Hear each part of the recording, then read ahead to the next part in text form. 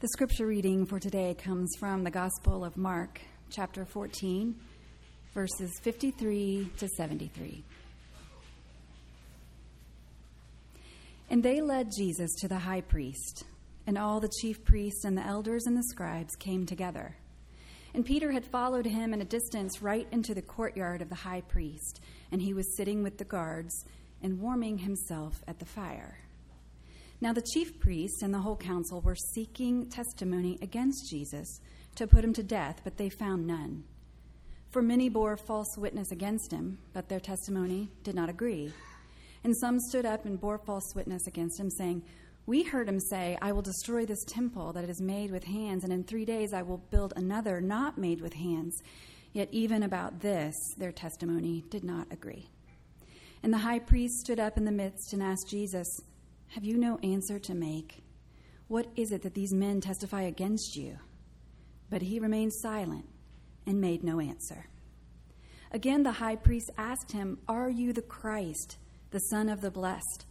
And Jesus said, "I am, and you will see the Son of Man seated at the right hand of power and coming with the clouds of heaven." And the high priest tore his garments and said, "What further witnesses do we need? You have heard his blasphemy. What is your decision?" And they all condemned him as deserving death. And some began to spit on him and to cover his face and to strike him, saying to him, "Prophesy."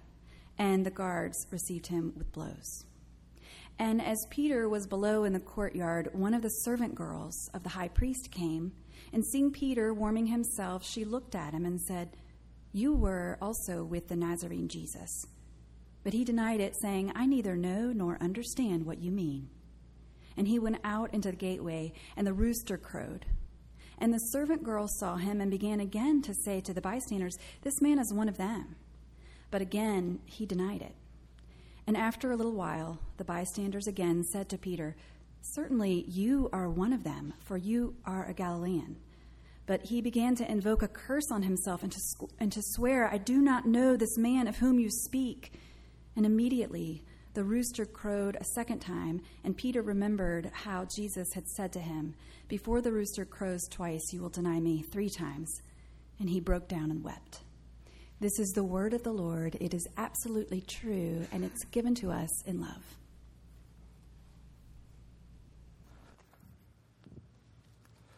Well, good morning. We are continuing our sermon series, walking through the back half of Mark. And in a sense, we are slowly walking alongside Jesus and the disciples while he's on his way to his death. And we're fully into the Passion narrative now, where Jesus is sentenced to death by the Sanhedrin, or the ruling council of the people of Israel.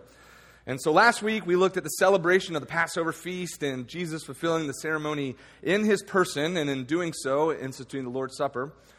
Then after this, we see Jesus and the disciples go, and Jesus prays in the Garden of Gethsemane, and then we see Judas betraying Jesus, handing him over to the authorities. And now, in the passage we just read, we see Jesus standing trial before the Sanhedrin, all while Peter, one of his closest disciples, watches on.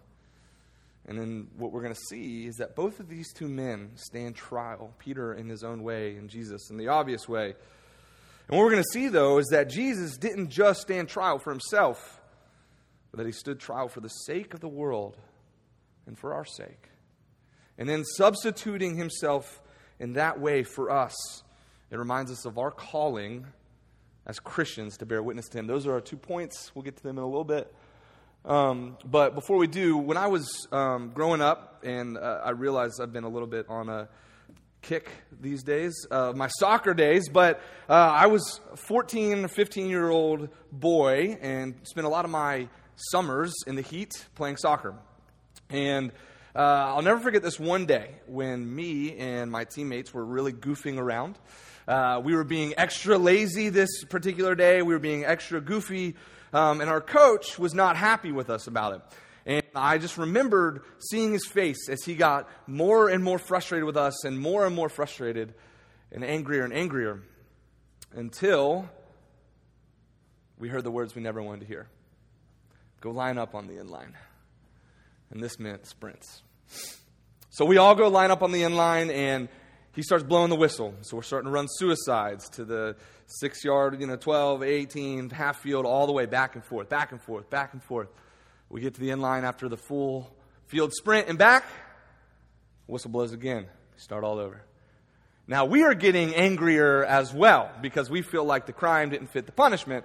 So we're all getting more and more mad. And I'll never forget, I was getting so frustrated that in the heat of my frustration, I let a 4-letter word slip. I'm not going to say which one, but I let it slip, and all of a sudden, we hear a whistle. And he says, "Northrup, what was that?" And I said, "Nothing." I lied. And he said, "I know I heard you say something." And I said, "No, I didn't."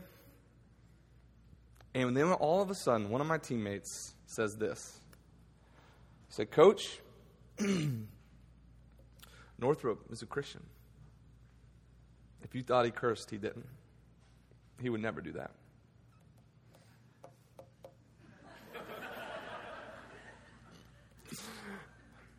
And I went right along with it. Coach just looks at me for a second, shakes his head, and lets us break for water. So for a fleeting moment, of course, my heart was happy. We didn't have to run anymore.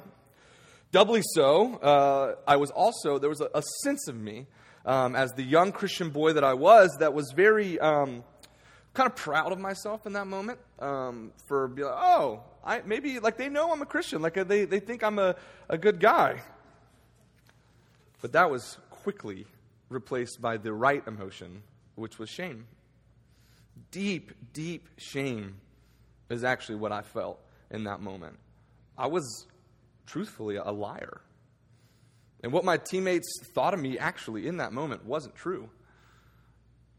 In a way, that was my moment of standing trial in front of my coach for a sin that I had justly committed, and I was let off. Because of the witness of my teammate, I was let go. I thought about that moment a lot this week, and here's why. In the passage we're looking at today, the themes of witness and standing trial are all through it. We see Jesus standing trial before the Sanhedrin, but we see him doing it unjustly, with plenty of incongruent and false witnesses about him. And he gets condemned. But Peter is also standing trial before people, servants. And he's being condemned justly for his association with Jesus and his sinful, false, and unjust witness, his lies to them. He goes free. And these two stories are inextricably linked for a reason. Mark does this for a purpose.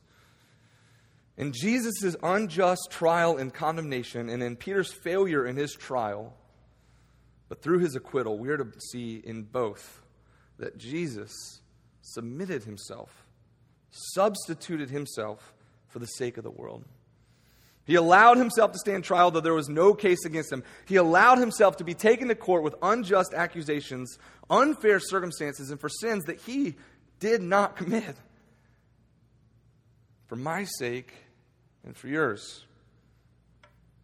And he was crushed for it. And in that crushing, and in that punishment, and in that unfair and unjust treatment, we are set free.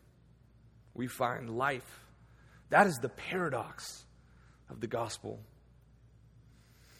And what that truth, that wonderful, beautiful truth calls us to, and it's the other theme of the passage, it calls us to bear witness to that.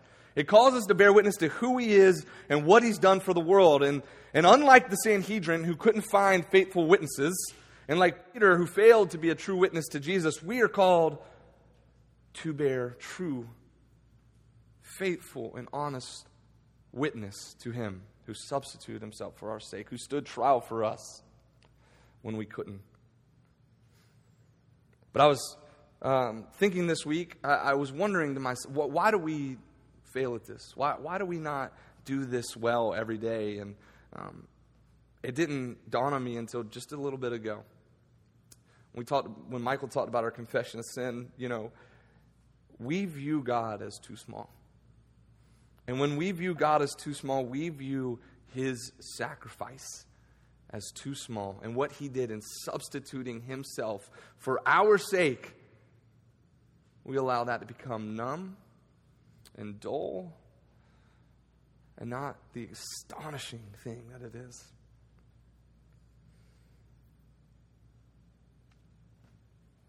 But the truth of the gospel is that he did, and it is enormous. It is as enormous as God is big as this sacrifice for us, because it's for the salvation of the entire world, and for me and for you. And so today we're going to see two ways that Jesus stood trial and that we must bear witness to today. So first, we're going to see that Jesus stood trial for the sake of the world because of who he is. And then we're going to see that Jesus stood trial for the sake of our hearts by what he has done. So first, for the sake of the world, Jesus stood trial. So the trial before the Sanhedrin that Mark paints for us shows both the injustice of the trial itself and the injustice to who the trial was about. And in doing so, it shows how both these things were necessary for Jesus to substitute himself for the sake of the world. So first, the trial.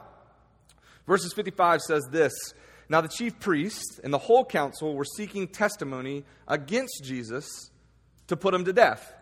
See, they already had the verdict. This thing was a sham for the beginning. The chief priests and the councils were seeking testimony to put him to death, not evidence as to whether he was innocent or guilty enough. It was already in hand, this verdict, and they were just seeking proof to rationalize it to the people and to themselves.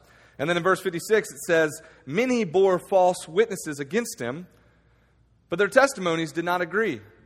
And according to the law," Numbers 35 and Deuteronomy 17 and 19, "it was necessary in cases that require the death penalty," which is what they were trying to do, "to have two witnesses." So they had to have at least two. And these two had to give exact, consistent evidence. And if at any point there was an inconsistency in their stories, the whole case was thrown out. Done. But not in this case. Then we see in verses 57 and 58 that the testimonies themselves were fraudulent. It says they stood up and bore false witness against him, saying, "We heard him say, 'I will destroy this temple that is made with hands, and in 3 days I will build another not made with hands.'"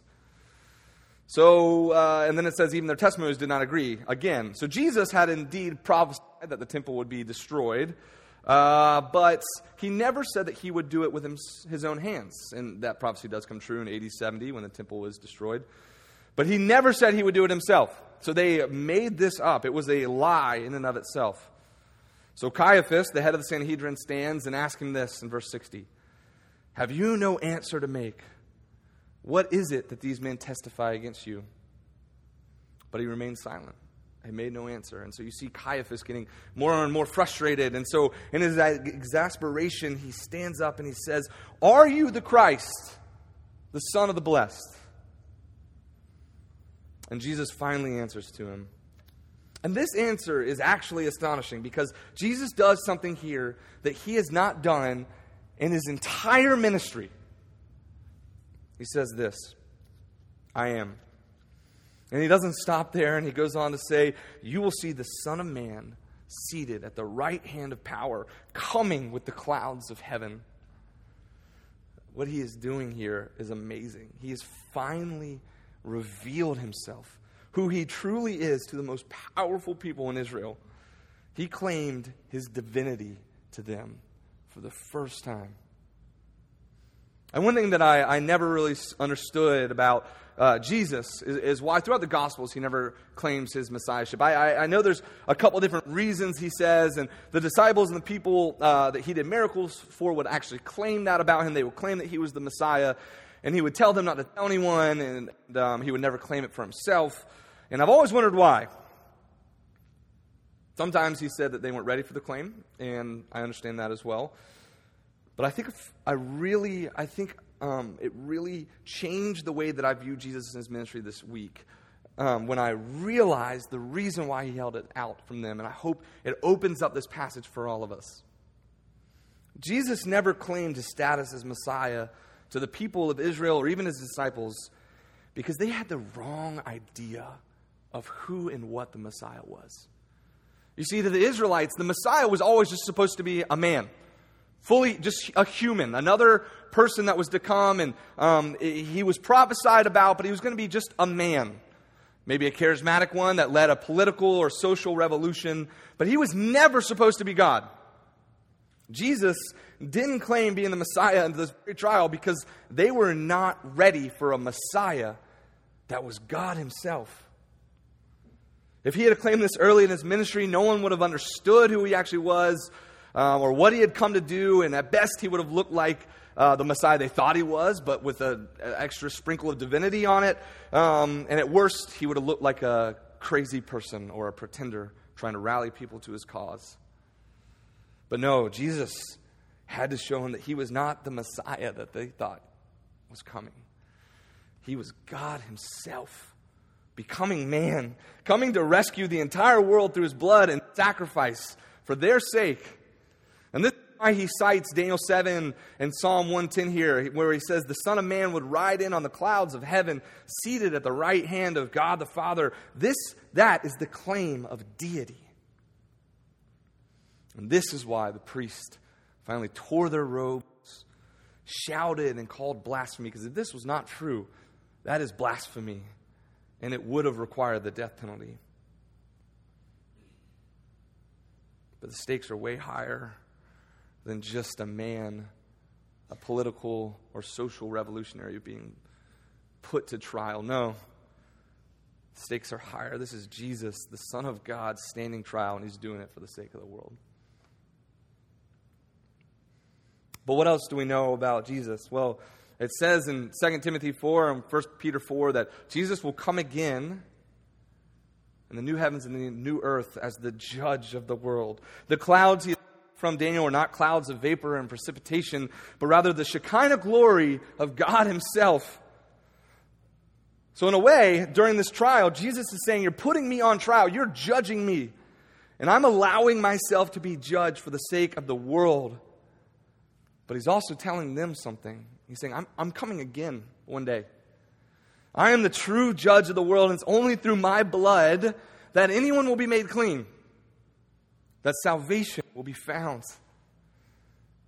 You see, the judge allowed himself to be judged so that we would be set free. So what does this mean for us? I've thought a lot about this lately, and one thing that I've heard, I feel like more recently than not, is how could a good and loving God let bad things happen? How let the great brokenness of the world go on, natural disaster, untimely deaths, unfair socio-political situations? How could he allow these things to happen? And all of these things are hard and nuanced questions that we don't have time for today, and I'm not going to necessarily get into. But I do want us to look at it from a 10,000-foot view. What are people saying when they say this? They're saying, where are you, God? Why are you not fixing this sin and brokenness? Why don't you do something about this? And in doing so, they put him on trial. And what they and we don't realize and forget is that Jesus already stood trial for the brokenness and sin of the world. He allowed himself to be judged for it already, even though it wasn't of his doing. He said, judge me for the brokenness of the world. I will die for it. I will allow myself to be crushed for it. And I'm doing it because in that crushing, you will be set free. You will find redemption. Only through me, sinless and perfect, God and human, will the way of salvation be open to the world. I have allowed myself to be judged where you deserve to be judged. I stood where you could never stand, and I died a death you could never die, so that you could be saved. That is the great and wonderful paradox of the gospel. John Stott puts the idea this way. For the essence of sin is us substituting ourselves for God, while the essence of salvation is God substituting himself for us. We assert ourselves against God and put ourselves only where God deserves to be, but God sacrifices himself for us and puts himself where only we deserve to be. So what does it look like for us, if we return to our thesis, to bear witness to this truth? What does it look like for us to bear witness to this God who stood trial for the sins of the world? I think two things. One, I think our posture to the world changes. We step out of the judgment seat. And here's why. This truth that Jesus stood trial for the sake of the world is the greatest gift we can give to the world. It's the freedom the world is looking for and needs. It's the answer to the questions. It's the gift that God has given to us that we can give to the world, that we can bear witness to. Sometimes we have a proclivity to use it over and against the world. At times we use our faith as a weapon to judge the world, and in doing so we substitute ourselves for God, when he substituted himself for our sake and for the sins of the world. The judgment we need to point to in our witness to the world is our own judgment that Jesus took upon himself on the cross. The world desperately needs to know this truth. They desperately need that freedom, and so do we. Will we bear true and faithful witness to him who substituted himself for us? And then second, the fact that Jesus stood trial for the sake of the world enables us to forgive ourselves. And we're going to get in on this a little more later, but we're going to get to this in the next point. But I do want to remind each of you that you are no longer on trial. If you are anything like me, you may have put every single action, thought, and word you say on trial, and it's never good enough. It always falls short. And you have a hard time forgiving yourself. But let me remind you, the trial is over. God stood that trial in your place when you couldn't, and he took that condemnation you pour on yourself, and he took it on himself. It is no longer yours. Allow that forgiveness and love and acceptance wash over you this morning. The trial is over, and the verdict is in. You are free in Christ. So, and that brings us to our second point. We've seen that we must bear witness to the person and work of Jesus Christ because he stood trial for the sake of the world. Now we're going to see that we must bear witness to him because he stood trial for the sin in our hearts by what he has done. What's fascinating about this story is the way that Mark weaves two stories in together. In verses 53 to 54, we see Peter following Jesus on the way to his trial. Now, he doesn't follow super closely, but at a distance. But unlike the other disciples, he actually followed. And we know we have to see Peter now, because he sandwiched it in here at the beginning. We have to see his own trial with the servants and the people in context of Jesus' trial, because that's how Mark wrote it. So we pick it back up in verse 66, after Jesus was condemned unjustly to death. Here's why this is fascinating. Peter, in a lot of ways, embodies every single one of us as followers of Jesus in our hearts. And what we're going to see is that Peter fails miserably in his trial. He failed completely and utterly, and yet he was set free. And this story reminds us that Jesus stood trial even for Peter, who forsook him and abandoned him in his darkest hour. And this reminds us that Jesus stood trial for us, for the sin in our hearts, even when we don't deserve it, and shows us the great grace that we have in Jesus because of it. So let's look at Peter's trial compared to Jesus's. And these two are linked, like I said. And so first, we see Peter questioned, just like Jesus in verses 66 and 69. And where Peter is questioned by a mere servant, Jesus questioned directly by the Sanhedrin, the high priest. And Jesus never wavered for a second. But Peter broke almost instantly, denying Jesus. Second, we see the accusations lobbed at Peter having dire consequences, just like Jesus. And both men were charged with things that could cost them their lives. Where the charges against Jesus were false, They're true against Peter. He actually did deny being a disciple in verses 67, 69, and 70. Third, we see Peter respond to the charges against him, like Jesus finally responded. And where Jesus answers truthfully, Peter lies. Fourth, we see Jesus telling the truth regardless of consequence. Mark tells us his immediate consequence was being beaten by the guards. But Peter denies the truth about who he is and immediately escapes consequence. And in doing so, he even warms himself by the fire with those same guards. Finally, we see Peter being cursed just like Jesus. Where Jesus receives a condemnation and curse from the Sanhedrin, we see Peter bring curses down in the midst of his denial and his failure as well. You see, these are mirrors of one another. Here's why he does it. Even though Jesus was unjustly charged, even though his trial was a sham, even though he was completely innocent, he still took the punishment. And though Peter, his trial was way lower stakes with true accusations, what should have been true justice, lied, got off free with no punishment. See, Jesus was actually standing trial for Peter in that moment, just like he was for us. But there's something that's astounding from this passage. Peter didn't just deny Jesus. He distanced himself from Jesus in the most heinous way possible. Tim Keller and a few other scholars have looked at verse 71 and have noticed something interesting. The word here used for curse himself is actually not in the reflexive tense.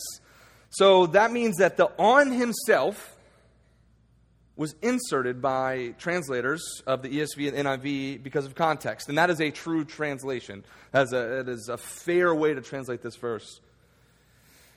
But literally translated, it would say this: after he denied Jesus, he began to curse and to swear. I do not know this man of whom you speak. You see, when we translate it this way, Peter's third denial, he was not necessarily cursing himself, but rather cursing Jesus in front of everyone, distancing himself as far as possible, denying any knowledge or relationship with him in the most egregious and hateful way. Here's what makes this even worse. In Luke's retelling of this story, that right in the midst of this third denial, right in the midst of his cursing Jesus to his face in front of people, Jesus looks up and looks Peter directly in the face. And then we see Peter run away and weep at the atrocity that he had committed. This is tough stuff. But you know what? This dark and tough passage actually teaches us something amazing and wonderful. This passage teaches us that the grace of Jesus Christ has no end. This passage teaches us that no matter how far we've fallen, no matter what sin we have committed, no matter how much we have cursed the person and work of Jesus Christ, if we repent, He will always forgive us. He will always move toward us. He stood trial for that sin in our hearts. He took our punishment when we couldn't. And now He lavishes that grace and that love on us. No matter where we've been or what we've done in our darkest hour, if we repent, He looks at us in love. And we know this because there's another episode that mirrors this one.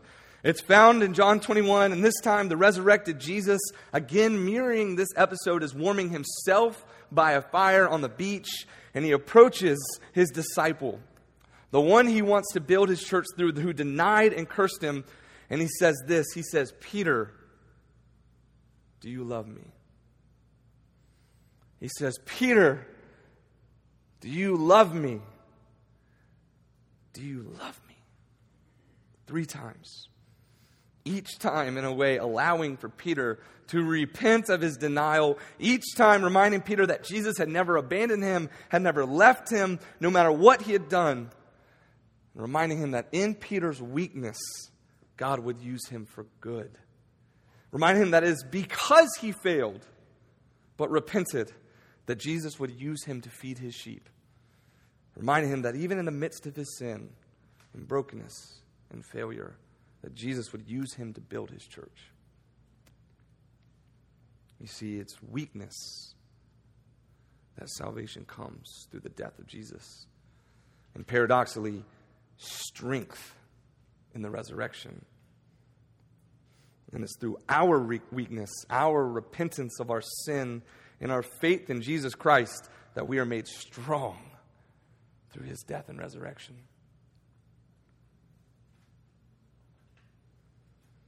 And what's beautiful about the gospel and what Jesus did is that he didn't just stand trial for us. He didn't just die for us. He didn't just take on the sin of the world and our sin on his back. But in his resurrection, he lavishes his perfect record on us. He takes on our sin, but he also places his righteousness on us. And this substitutionary justice is at the heart of the gospel. Colossians 1 says that we are now holy in his sight, without blemish, free from accusation. The cross is not just a pardon for our sins, but also the gift of Jesus' perfect record given to us. So that when God sees us, he sees Jesus' perfection. That is the freedom and joy in the gospel. And that is why we must bear witness to this truth, not just to the world, but to ourselves. And the whole point of this sermon is that we must bear witness to this God-man who stood trial for us. And we do need to do this to the world and to our neighbors and to our families and every sphere of influence. But we have to bear witness to this to ourselves. We have to be reminded in our self-hate, in our past sins, in our hurt, in our failings, in our brokenness, in our self-doubt, that there is grace for us, that there is love for us, that in our weakness, Jesus makes us strong. And we see this in Peter, who became the greatest leader of the early church. It's astonishing that we have on record the greatest leader of the early church cursing his own Lord and Savior 3 times and denying him. And yet Jesus is saying to Peter and to you and to me is that it was because of he was the biggest failure that he became the greatest leader. Nothing more than our biggest failures plunge us into the deep waters of Jesus' grace. And in that grace we will find wisdom, joy, purpose, and freedom.